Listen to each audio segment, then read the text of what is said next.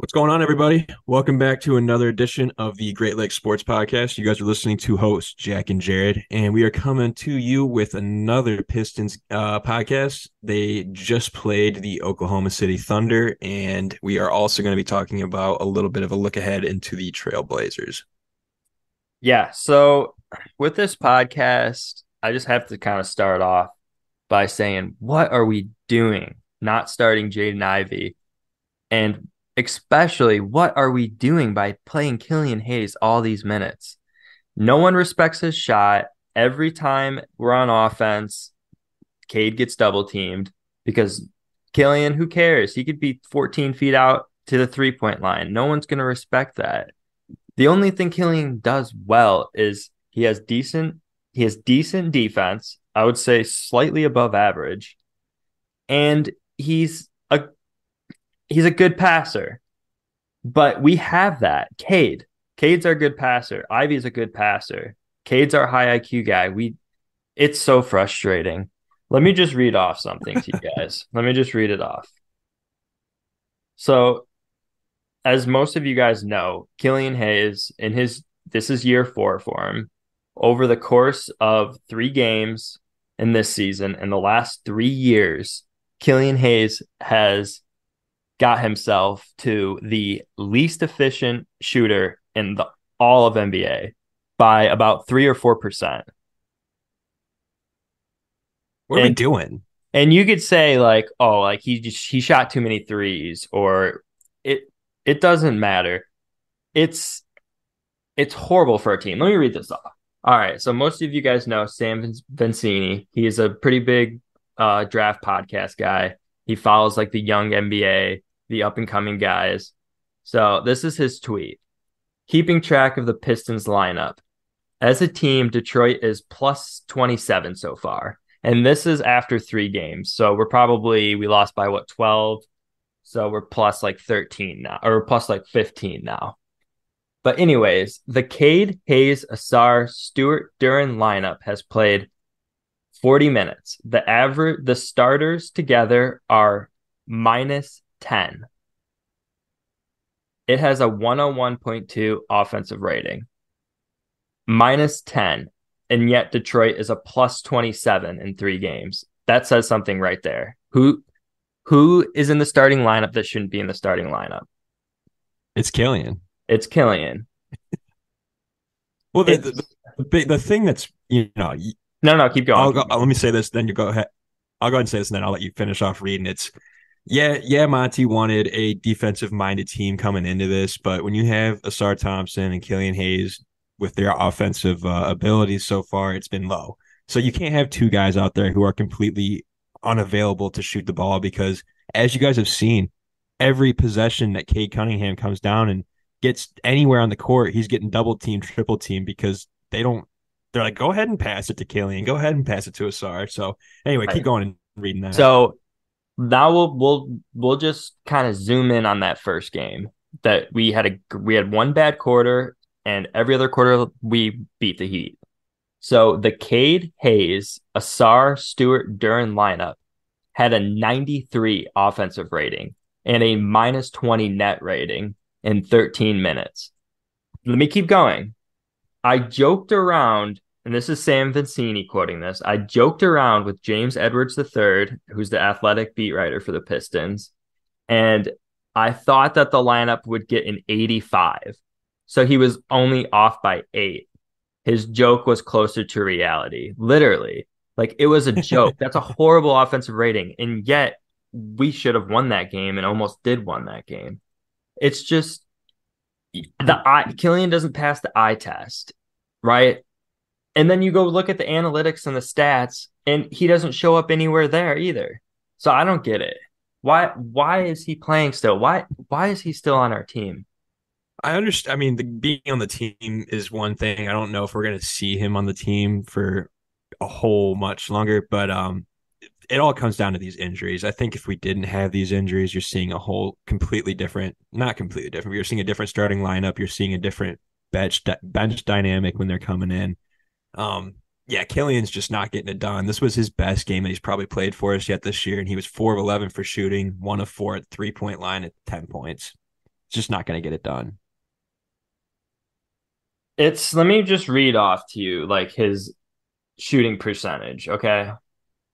Because it's just ridiculous. Like, and he's still shooting. He still has the green light somehow. I don't I don't get it. I seriously don't. So let's go to his 3-point percentage, right?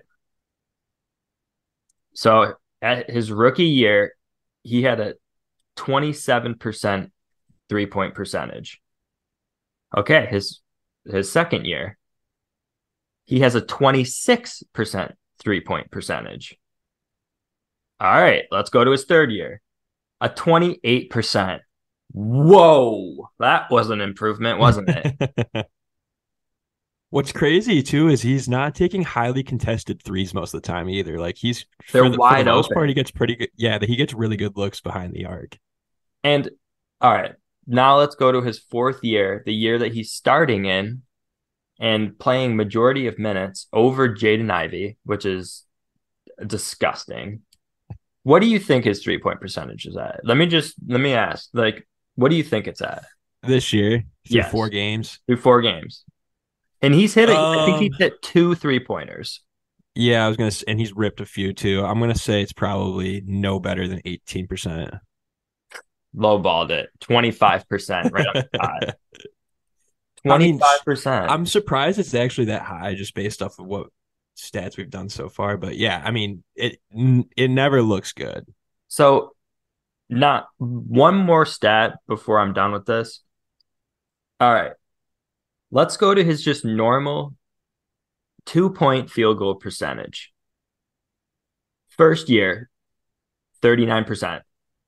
Second year, 45%.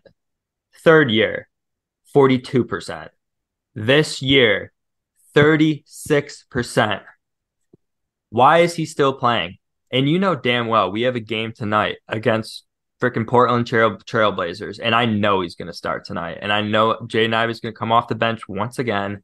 It's ridiculous. Jaden Ivey and Cade Cunningham, that combo of that fire and ice is exactly what you need. Not to mention that Jaden Ivey is still the best 3-point shooter out of the young group, statistically wise. So, And he's coming off of a hot game too. He shot 4 of 6 for the 3-point land. That was Ivy. We've talked about it before, and a lot of different platforms are talking about it as well.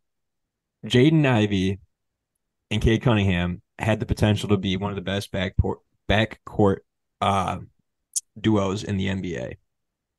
And then you start to not hear that as much, obviously, because the guy's coming off the bench and Killian is getting the start this year. So go ahead and tell me real quick, Jay, what can we? Oh, you know what? I jumped the gun there.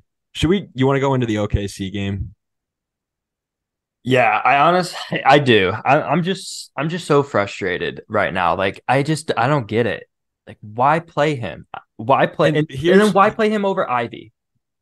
well, you know Monty Williams is probably going to stick it out because it's only been 4 games. I'm not sure if he's willing to go ahead and just drop Killian Hayes just like that out after 4 games, but Ivy's playing his role well. Ivy's been playing a great job off the bench, and it's just a matter of can Killian and will Killian at least turn on the switch a little bit.